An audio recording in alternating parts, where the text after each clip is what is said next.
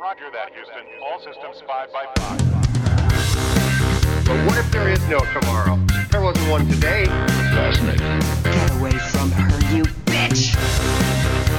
Hi, Bruce. I'm Batman. Do or do not. There is no try. Welcome to the Nerdfest podcast. Today we've got Dan Watkins, Peter Johnson, Jon Farthing, and I'm Hazel Burton. On the show today we've got a bumper round of recommendations, including our review of Once Upon a Time in Hollywood. Plus, I've got a sci-fi related quiz, so I'm going to describe the movie plot and the guys have to guess which movie I'm describing. So, let's start the show.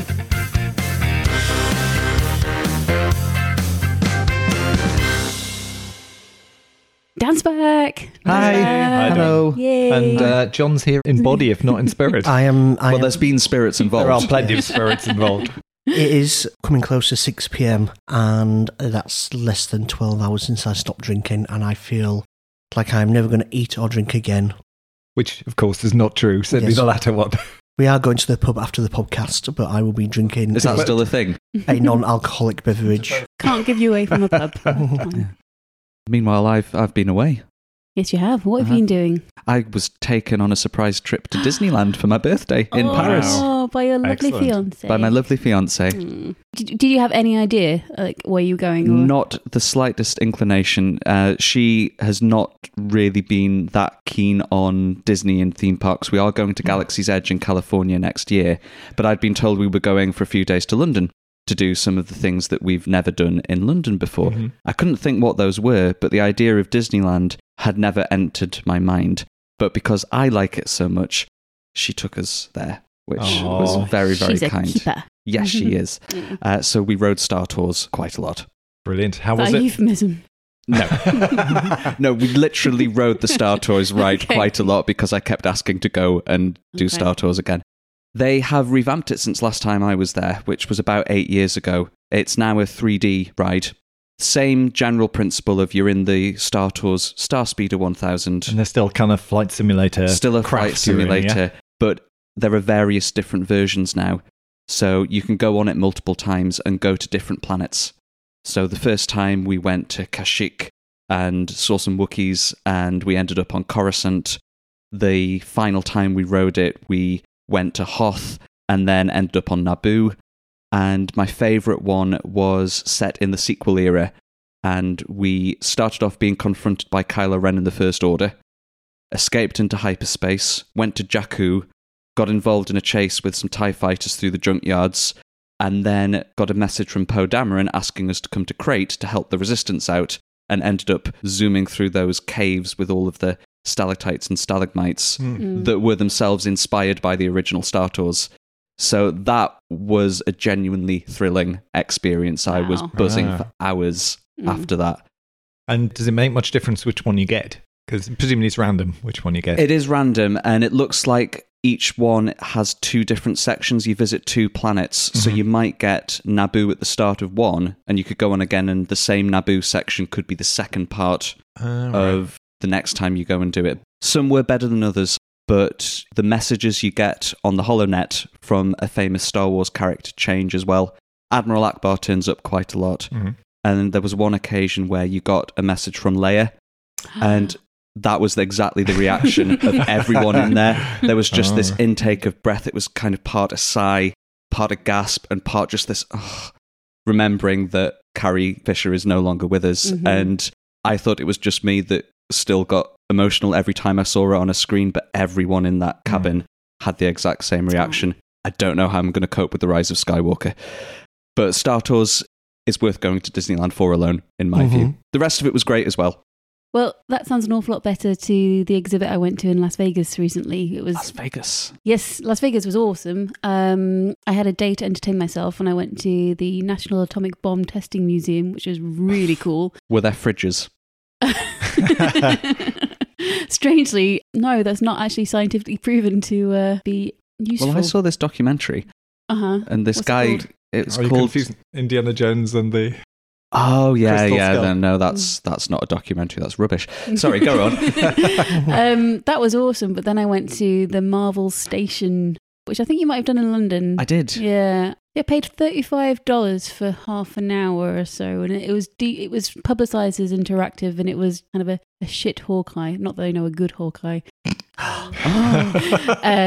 Just kind of talking to us as agents of S.H.I.E.L.D. and then letting us in. It was nothing more new than Age of Ultron. Yes, that was the same. They'd added a Black Panther section in London, so there were Black Panther costumes and vibranium beads and Wakandan music and things like that.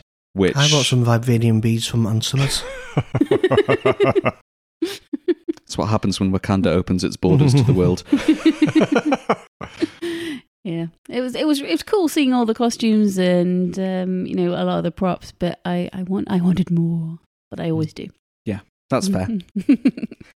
Okay, on to our recommendations segment. So, Dan, tell us what you've been enjoying recently. Well, since I was last on the podcast, I have read another book, so I have another recommendation for the Nerdfest library. Mm. This one is a new book by Empire editor-at-large Helen O'Hara, and it's called The Ultimate Superhero Movie Guide, in which she takes an exploration through the origins of what's now the most popular genre of cinema. Starting with Richard Donner's Superman, going through the original Batman films, animated features like Mask of the Phantasm, X-Men, Spider-Man from Sam Raimi, into the Marvel Cinematic Universe, the DC Extended Universe, or is it the Expanded Universe? DC Worlds, I think it's called. Is it DC Worlds now? And ending with, appropriately, Endgame. Nice. So all of the major films and series get 4 to 6 pages of attention, and then there are little sections that break that up with things like the best superhero casting, the best supervillain casting, comic book movies that weren't based on a comic book, and some of the less successful offerings. And then there's a lovely tribute to Stan Lee at the end.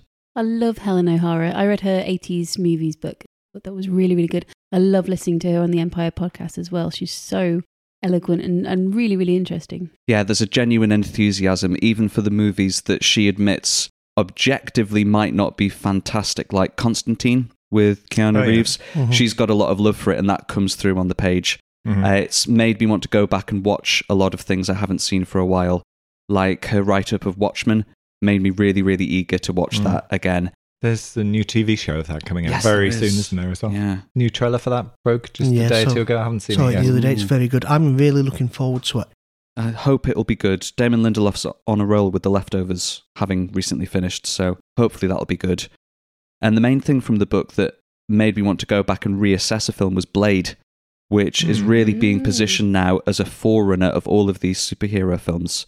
When I watched Blade, I watched it as a vampire movie. Mm-hmm. I didn't think of it as a superhero movie. Mm-hmm. But today, especially with Mahershala Ali going to be playing Blade in a few years' time, it made me really want to go back and watch it through that superhero lens and see just how influential it was, because Helen O'Hara really positions it, rather than X-Men or Spider-Man, as being the start of the modern comic book movie boom. Yeah. Mahershala Ali is amazing casting as well. It'd be nice to see a Blade movie with a central cast who actually care about what they're doing. Yeah, Wesley Snipes is Blade and always will be Blade. Yeah, that's the point that O'Hara makes in the book.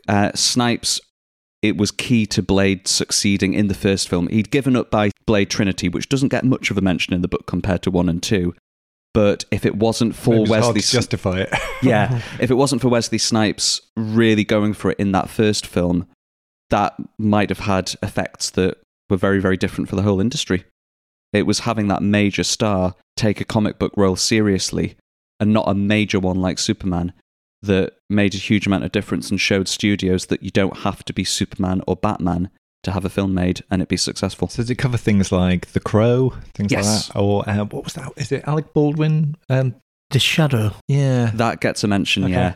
Everything from Billy Zane as the Phantom to Mystery Men to Fantastic Four: Rise of the Silver Surfer through to every film in the MCU up to Endgame all gets covered in some amount of detail or other. Great. All of us here like our superhero movies, and if you like them too, you'll find at least one film in there that you might want to go back and watch again. Also, it contains several Hamilton references, which you would hope for from Helen O'Hara, and she does not disappoint. Excellent. Peter, how about you? Yeah, I had a choice this week of two different things. There was either a Pennywise or a Pennyworth. What have you gone for? Well, one was It Chapter 2, but the other one is Pennyworth. And I'll talk about that because people perhaps won't have heard of it because it's being shown on a fairly obscure channel in the States. It doesn't really have any well-known stars. It grew out of Gotham. Some people really like it, some people really aren't so keen. For me, Gotham was best when it went a bit mad and a bit strange and had its own little world. Occasionally, on times, it just was going over the same ground. The bad guys and the good guys would keep meeting almost every week, and nothing would ever get resolved, nothing would change. At its best, it created this strange sort of gothic world, and at times started to look very much like the movies did. Sadly, the Joel Schumacher movie. Not quite. No, it was always the dark and gloomy Batman, not the neon Batman. So the strange thing for Pennyworth, which you may know from the name, is it's Batman's butler. And this is a spin-off series based on Alfred the Butler, which is just insane as an idea of what on earth you would spin off. So is this Alfred walking around the Bat Mansion cleaning up? No, it isn't. I mean, Alfred, for me, was always one of the best things about Gotham. It was played by Sean Pertwee, and just the way he played the part. There's something funny about English characters in American TV series in the same way that Spike was always really funny in Buffy. There's just something about the way they can go around swearing and it's like none of the Americans notice that just seems somehow subversive and fun.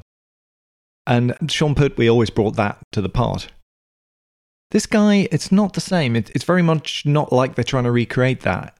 It's set in a sort of imaginary 60s London, not the sort of Austin Powers, ridiculously colourful 60s London. More a London of the craze, except there are like blimps overhead. The police go around with face masks like Japanese tourists. And there's all these just little odd off-kilter things that just tell you it's not our world exactly, even though it has some of those elements of 60s stuff.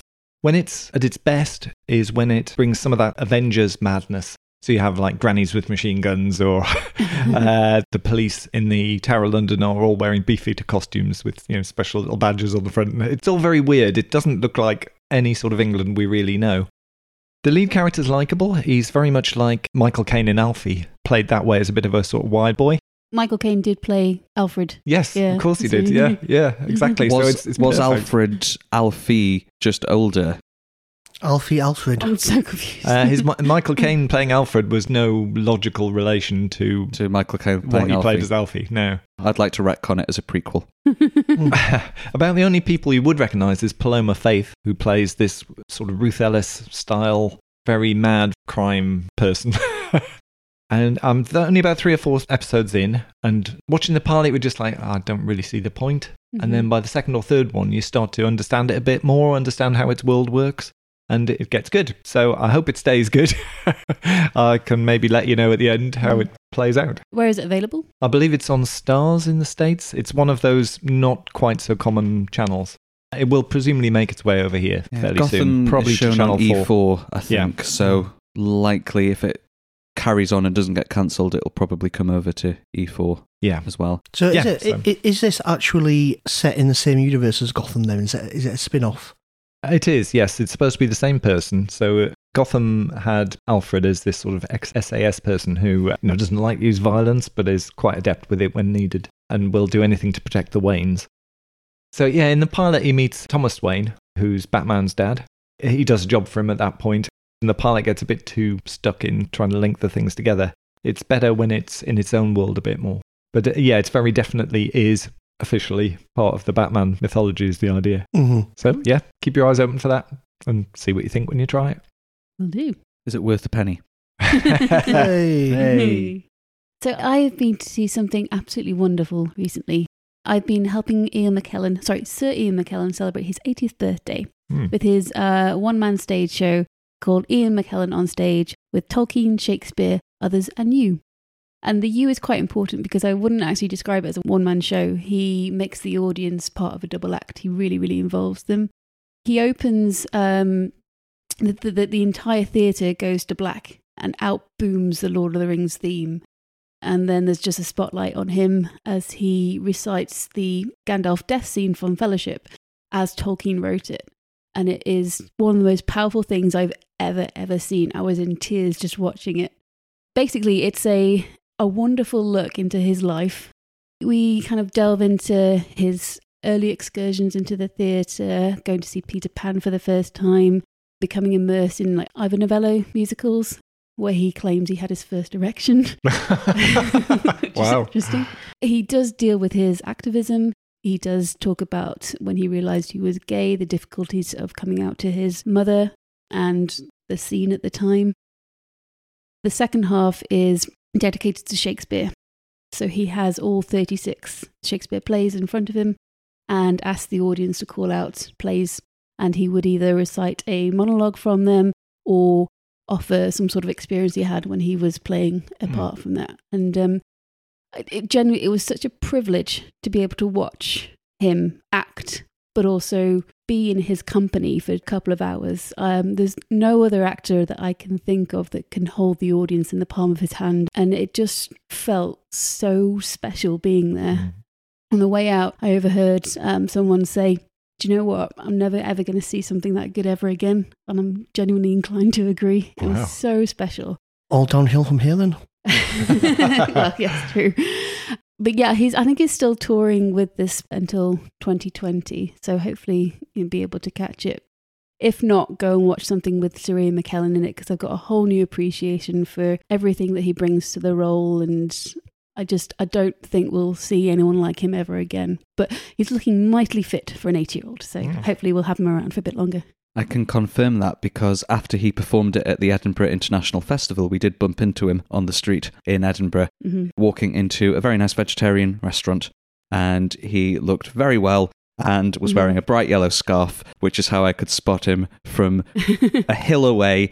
And I thought, could that be Ian? That is Ian McKellen. And we were accidentally stood in the doorway of said restaurant trying to decide whether we wanted to go in when he approached.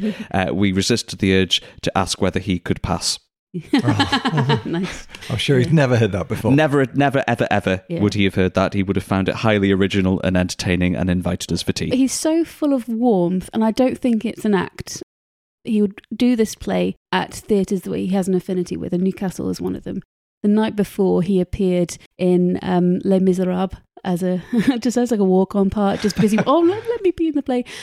And yet there's one particular Shakespeare play where he just falls to his knees and does an amazingly emotional monologue and jumps right back up again. And I was like, oh, that would take me twice as long to get up back on the floor.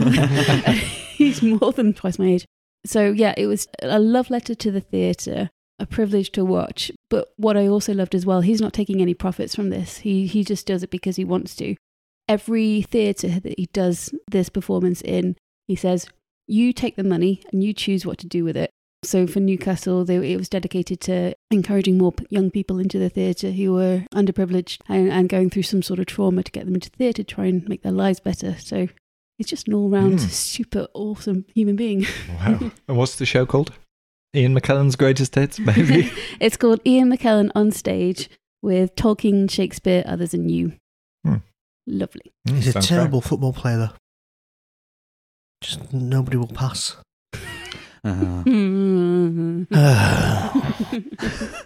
So, John, what have you been watching? I have been watching the slow disintegration of my brain functions. So Mandy again, then. Yeah. How many brain cells do you think you killed last night? Several million. I don't think there's anything left in there other than abject misery. Can you muster up the courage to talk at length? I can talk briefly about my recommendation, which is the Quentin Tarantino film Once Upon a Time in Hollywood, which I think most of us have seen. Nope. Yeah, I've seen it. Yeah, a majority of us have seen it. So briefly, this is a film set in the late 60s, sort of the tail end of the golden age of Hollywood.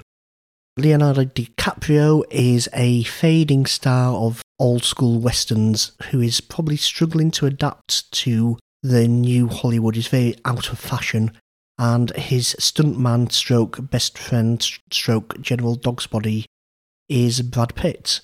They live in a house next door to one Sharon Tate, and bearing in mind we are in the late 60s, we are painfully aware of what is about to happen to Sharon Tate, and that casts a kind of long shadow over the film. Are we going to do spoiler-free? I don't know. I really think the ending is really divisive, isn't it? For those that have seen it, I love the ending, and I love what it does. I think you were less keen, Peter, would that be correct? Right. I liked it a lot. And a lot of the reasons I really liked it, I think Peter and I have talked about this, are the same reasons Peter doesn't quite like it so much. And they're the very same things. So divisive is probably the right word for it. Yeah, I mean, the film's about 3 hours long, and the first 2 hours are very loosely connected vignettes. Kind of a little bit like Pulp Fiction almost, in that there's different stories going on that are only loosely interconnected, but all centred around Leonardo DiCaprio and Brad Pitt. Is the chronology all over the place? No, it's chronological. But it's weird for a Tarantino film. There's a big jump forward in time about 2/3 of the way through. Yeah, and it does intercut with clips from DiCaprio's character Rick Dalton's films. So sometimes you'll get extended scenes from one of his fictional films, and Tarantino has said he's created a filmography for Rick Dalton of everything he was ever in. And some are more fanciful, real films where Rick Dalton replaces the actual actor who was in the real version of the film, and they put DiCaprio in the real film and show it as if Rick Dalton had been in that picture. Mm-hmm. I don't think they were saying that he was actually in the film in that world. No, it was, they were saying he was almost cast or something like that. But for us as the viewer, we see what would have happened. Mm-hmm. It is long and meandering, but I was surprised that the 3 hours were over when the film finished. I thought, well, that can't be it. I thought this was a 3 hour long film. It's a chance to hang out with these characters who aren't completely likable, but have all got elements to them. Sharon Tate is the most relatable. She goes out and does everyday normal things, whereas Brad Pitt's character's backstory is a little more obscured and potentially a little more violent. There are long extended sequences like when Pitt goes to visit the ranch where members of a certain family might reside. Yeah, I think we can talk about the Manson family in the film. I think that's it. Yeah, that's pretty open. And that particular sequence it's almost reminiscent of The Birds. It's one of the strange things about it, because all these girls are sitting around watching him as he walks through their farm. It has this very strange, creepy atmosphere. It's a lot of very separate sequences, and all the sequences I think work really well. It's also really good at creating the world of that time. Yes. A lot of the movie is actually him just driving around in a car while they create the world around him. Yeah. Which is kind of bizarre. For me, its only problems were that it didn't have a single through line of a plot. Yeah. But that's almost what I liked about it, as those long extended sequences. I enjoyed each of them by themselves and didn't actually mind all that much that there wasn't a strong single plot line through it. I was interested enough in the characters that there being a plot didn't matter. What was interesting for us when we watched it is we went with somebody who didn't know what had happened. It seems quite common for people to not to know that. And yeah, that was interesting, just hearing their point of view after the film. They read the film very differently, whereas for us, every time Sharon Tate's mentioned, you have this sense of foreboding of what's going to happen imminently. Yeah. And it's just not the same for people who don't know that. They just think it's a girl walking around town. Yeah. So they see the movie in a very different way. Did it work for the people you saw it with who didn't know the Sharon Tate story? He said he was a little bit confused if you're not aware of the history of it. The way that the film ends might seem a little bit incongruous or potentially anticlimactic. If you're aware of what happened, it has a huge amount more impact. Yeah. Though I was kind of talking in terms of what I found less satisfying. I enjoyed the film a lot. At no point was I bored, and it certainly didn't feel like 3 hours, or it felt like a pleasant 3 hours. You enjoyed spending the time in people's company, and taking the time over a scene was quite fun. It's just whether it narratively all hung together was what I had doubts of. How are the leads? DiCaprio, Pitt on screen together for the first time. How did they carry it? Pretty well, yeah. I mean, they look like they've known each other for years. It's that sort of feeling, which is what they were trying to create. DiCaprio was really good showing the struggles of an actor.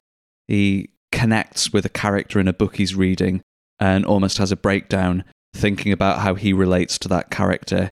He fluffs a line in a take and it cuts to him in his trailer. He just goes off on himself, shouting at himself, breaking things. The frustration of it is so tangible. He's really, really good. Sharon Tate, played by Margot Robbie, is really good as well. She captures the charm and the effervescence of being part of the new Hollywood at the end of the 60s, with the auteurs rising up and this new generation taking over from the likes of DiCaprio's character. The scene where she's in the cinema watching her film is just a beautiful piece of acting. I mean, she didn't have any lines in it. I don't think she just sat watching herself and listening to people react to her character making jokes. There was a and things like degree of criticism saying the movie didn't give her many lines at all throughout the entire movie, which is fairly true, but she must have a huge amount of screen time through the movie because it does focus on her quite a bit. Yeah, on the casting front, it was nice that in the supporting cast, that theme is reflected by having the sons and daughters of famous actors, the next generation, playing supporting roles. So Andy McDowell's daughter is a member of the Manson family. Maya Hawke is in it, and she's brilliant for the short amount of time she's on screen. People will have seen in Stranger Things. Yeah. Although I did hear that several members of Bruce Lee's family had a bit of a problem with the film. Is there a particular reason why that might be? They portray Bruce Lee as quite an arrogant, cocky guy who thinks he can beat anyone in a fight. But isn't and he that fights true? Brad Pitt, and Brad Pitt kind of doesn't get beaten by Bruce Lee. So it implies that Bruce Lee's this loudmouth who can't back it up by not being able to beat a stuntman like Brad Pitt. But that sequence takes place in a scenario where it could just be Brad Pitt telling the story and implying that he got the better of Bruce Lee, even though we probably really didn't. So it depends how you interpret it. I could see how people were offended by it, particularly as he's one of the only non-white characters. Right. I think the recreation of him felt really good. And also Damian Lewis's Steve McQueen. Yes. Which is only a minute or two. But it felt really good. It really felt like it was him there. Yeah, I don't think Tarantino meant anything offensive by it. So speaking of Tarantino, where would you rate this in his filmography so far? I'd probably rank it quite highly. It's one that I would happily go back and watch again, whereas others that I enjoyed the first time I watched them, like The Hateful Eight, I've had no desire to rewatch The Hateful Eight. This one I could happily put on again and spend some time with those characters. Being in the world. One more time. Yeah. Especially rewatching it, I think it would benefit from a second watch. So definitely the top half. I think my opinion will only be solidified when I see it again, I think. But for me, yeah, I'd place it sort of in the middle somewhere. Top end for me. I really like Pulp Fiction still. But I think I would rank it above Inglourious Bastards and Hateful Eight. Like maybe the top 3 or 4. I think Jackie Brown is maybe still my favourite Tarantino film. How many chicken royales out of 10? I would give it 8 chicken royales and a very good dog who was in the film. There was a very good dog in that film. I'd give it 7 and fries. I would give it 9 red apple cigarettes. Ooh. Look who's just walked in the room. It's the one and only Ian McLaughlin. Hello, everyone. I am so sorry I'm late. For those listening, an hour late for this recording. And You're about 5 months late. Oh, yes. But I am super chuffed to be back in here. Yeah, we'll love to have you back. It's awesome. But you're going to say we love you. we do. Oh, we do. How nice. We do. We've missed you very much, very deeply. I've missed me too. You got anything to talk about? Any recommendations? Yes, I have one recommendation. Which is Don't Drink with Jon. Yeah. It's a game called Merge Dragons. It's essentially a sort of mining stroke farming game. Little dragons go around collecting flowers and life orbs to free up this cursed land. You merge various things together and you get bigger things, then bigger things and bigger things, and you work your way up. It's unbelievably boring. Repetitive. Sorry, this sounds like one of John's recommendations. But it is. It's unbelievably repetitive. You essentially spend about 3 hours a day hitting the same button 100,000 times just to get something big enough to... Sounds addictive, though. And you're constantly pushed to spend money and you have to watch adverts. It's everything a game shouldn't be, yet it's unbelievably addictive. Unbelievably addictive. I've been playing for 2 weeks now and I'm probably doing about 5 hours a day. Like I wake up at 4 in the morning and just go, oh, I could sleep again, or I could just do 2 hours of Merging Dragons. So I don't recommend it, but if you want a game that will just waste your life, just perhaps you're waiting to die or something. This is a good way of just wasting that time away. Merge Dragons, I highly not recommend it, but get it. I'm sure that'll resonate with somebody out there. There was a game a while back where it was just a block, wasn't it? It was Peter Molyneux who did Populous and so on, and he released this mobile game, and it was literally just a block that you could tap, and bits of the block would fall away. You had to tap the block repeatedly to demolish it, but everybody in the world was playing with the same block. And the idea was that somebody would get the final piece and unlock the prize inside the box. The prize was something like being starring in a video game, or it was something funny like that. And then I don't think they really delivered on what they promised. Is that right? Peter Molyneux not delivering on a promise is... unheard of. Mm-hmm. I think it was, yes, you got to be the controller of another game that he released, but there was some controversy over not getting what they were promised as a reward. I also have another recommendation, which is not a game, actually a channel. It's called Dust. If you're a fan of short sci-fi movies and experimental sci-fi, then Dust is the channel for you. It's free. And it basically hosts and curates sci-fi shorts from all over the world. Some are terrible, but some are absolutely genius. And it's a great place just to go in and have a look at and see what's currently happening and the thoughts around sci-fi at the moment and science. It's a really good channel. You can see it. It's on Facebook and on YouTube and on all the other platforms. Dust.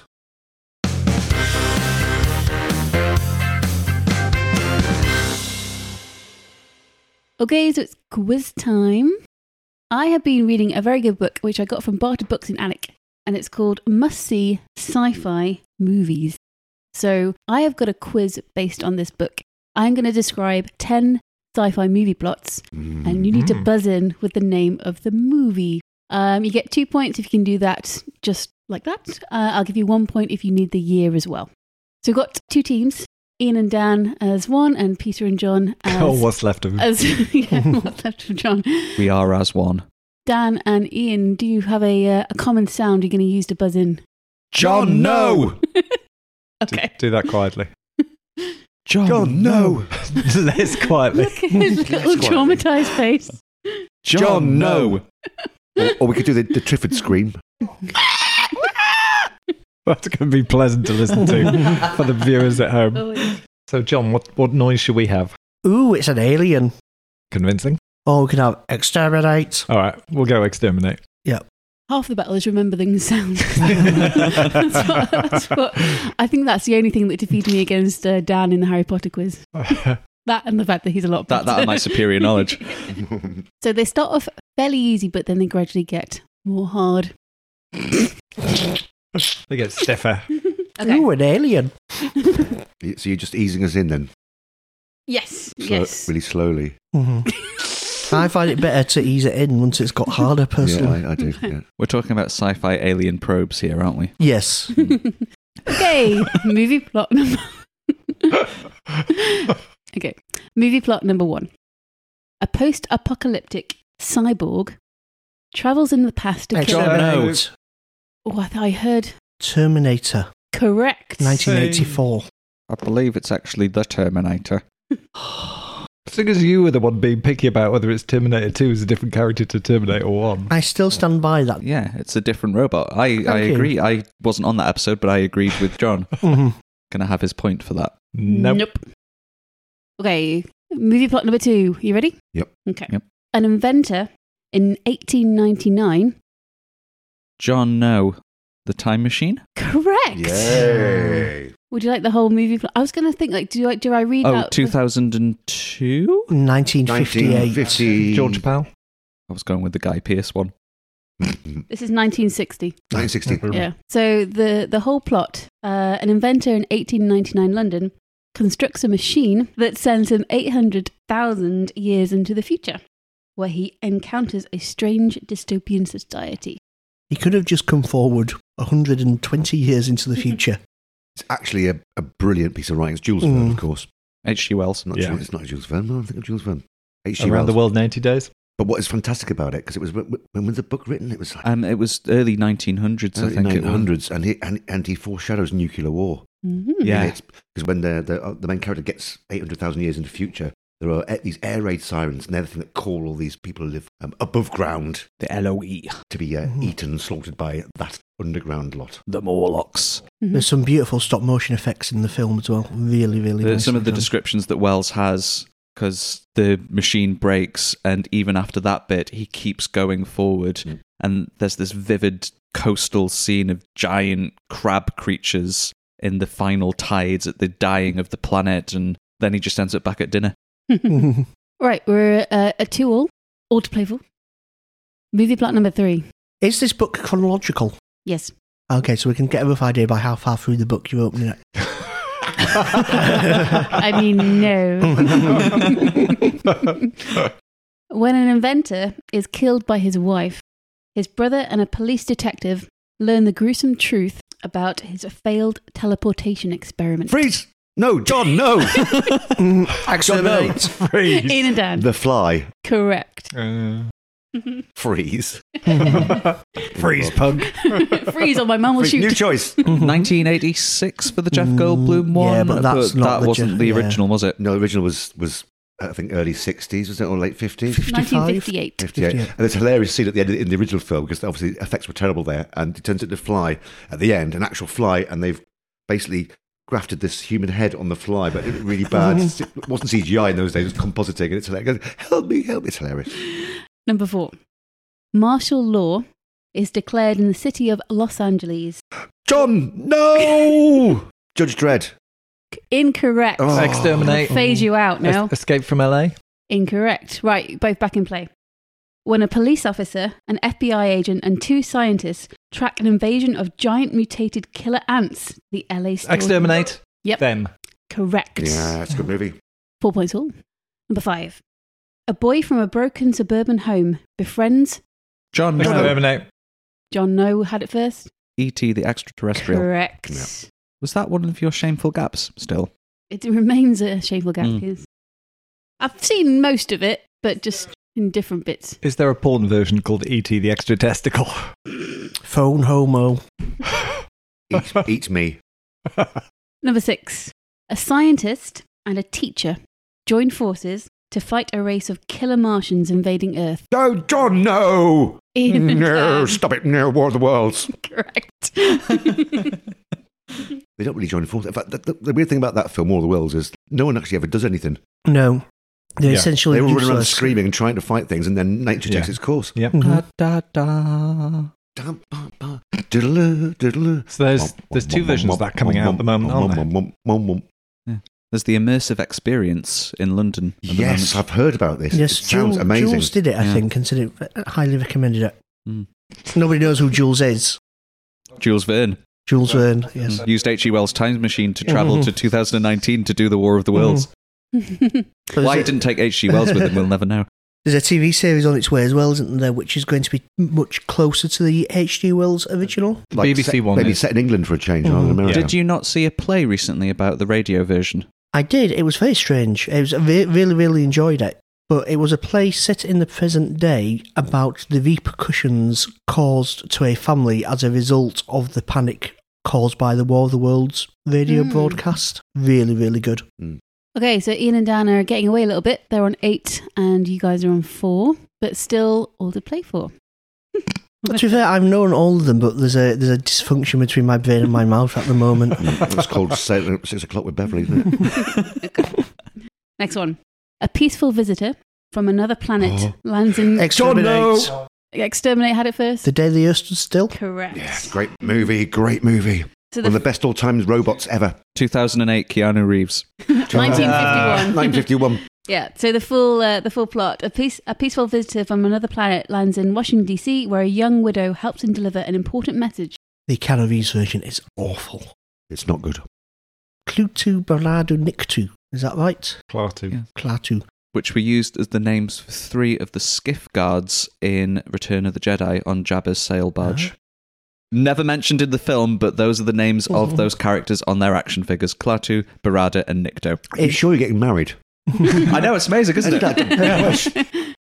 Film plot number 8. The son of an oppressive future society's ruler joins a working class revolt incited by a mad scientist. Exterminate Metropolis. Correct. From 1927. You knew that because she was near the start of the book, didn't you? It's on the front cover as well. I saw a version of that in Newcastle many years back with the Northern Symphonia playing live under the movie, and it was just, it's an amazing movie. I mean, it still stands with them. It's 1929, and the special effects, well, it's not so much the special effects because it's lots of cardboard, but the sets are so huge. They keep finding more bits of the film because it was edited down quite significantly after its premiere, I think. And the footage was thought lost for a long, long time, and they keep finding little bits of it. So there's lots of different versions, and there's also the Giorgio Moroder version, the mid-80s one, where Colorized as well. yeah, they colorized it and put a Queen soundtrack on it. Mhm. The second best robot ever? C-3PO, I think, is very clearly No. The original Ralph McQuarrie drawings of 3PO are very much a Sorry, scaled I version thought of you were that. going to say he was the best robot ever. no. Oh, who is the best robot ever? Robbie, obviously. Mhm. Right, we are all square. Oh dear. Okay, 2 left to go. An experimental robotic child sets off on a quest to John, become... no. AI, artificial intelligence. Correct. Oh, sets out on a quest to become real when abandoned by his adoptive mother. This was the project picked up by Spielberg after Kubrick died. Yeah. Because it was going to be Kubrick's last project. Yeah. I remember AI being released in the cinemas, and I can recall all of the screens showing it having to put up a warning because it was the first film released after 9/11 to show an image of the Twin Towers in New York. I can't remember how long after the event it came out, but they had to put these warnings in front of every screening in case people were traumatized or offended or otherwise by seeing the towers intact in a future yeah. depicted world. Didn't some films CGI remove them? Certainly from trailers. Yeah. Spider-Man CGI'd them out, didn't it? Yeah. Mhm. Yeah. Well, the first Spider-Man trailer, which you don't see anymore for obvious reasons, was him doing some webbing between the Twin Towers and I think a helicopter getting caught in it or something. All right, this is the last question, but if need so, I do have a tiebreak. So if John and Peter get this one right, we go to tiebreak. If not, we have a clear winner. In the year 40,000, Earth sends a sexy female agent to a sinister planet. John, no! Yeah, that was Barbarella. That is correct. She's so fit. She is. Oh, God, so sexy. The Orgasmatron, I wish that existed. There is a picture. Just so sexy. I've seen the costume. The V&A Museum in London had the original costume from Barbarella. It's surprisingly skimpy. Was that the Hollywood costume exhibition? It was Revolution or something, and it was about the 60s culture. So they had a lot of really cool stuff in there. They had the Beatles outfits from Sgt. Pepper. Wow. I just remembered, on the note of sci-fi porn, did you come with us, Peter, all those years ago to see Flesh Do you want to rephrase that? Did you accompany me and a couple of us to the pictures to see Flesh Gordon No. at the Odeon Cinema? No. I've seen that one It's at uni. great. Yeah. It's classic. Though Barbarella is, I think, the first X film I ever saw. They showed it at school, believe it or not. I don't quite know how we got onto that, but yeah, you all know your classic sci-fi. Well done, Ian and Dan, a little bit more. Yay, what's our prize? John, where's your sack? Oh, I don't know. It's somewhere in the house. I will locate my sack of fun. I know where it is. We don't want our prize.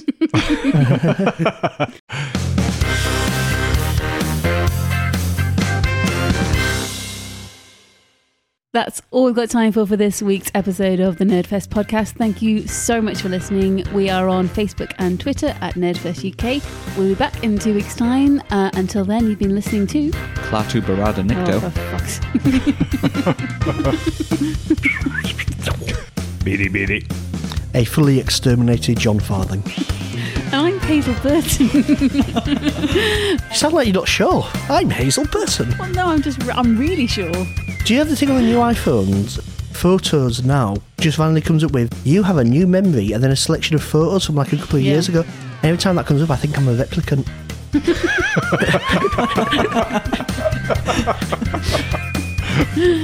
We will see you next time. Bye. Bye.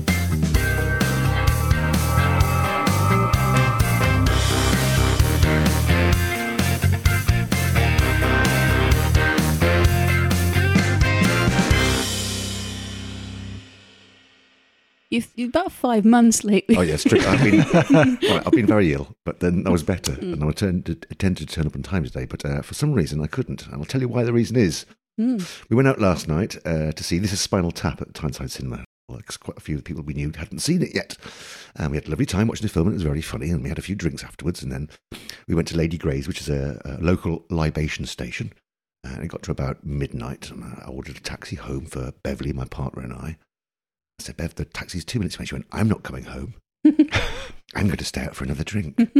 I'll only be an hour or so. I thought to myself, well, it shuts at 2, so about 2:30 she'll be at home. 6:15 this morning, falls through the front door. Having fallen out of my front door a few minutes earlier. Yeah. See, John and Louise recently moved into the same street as us, just up the road, which I thought was a good idea, but now I'm really regretting it. It's all downhill from there. 6:15, she fell through the front door, crawled on her hands and knees up the stairs, undressing as she went.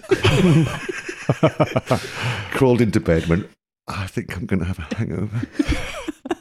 And so all day today, it's just been constantly, I feel terrible. Oh, I'm dying. Oh, we've got to go to Ponteland at 1:30 to look at some sofas.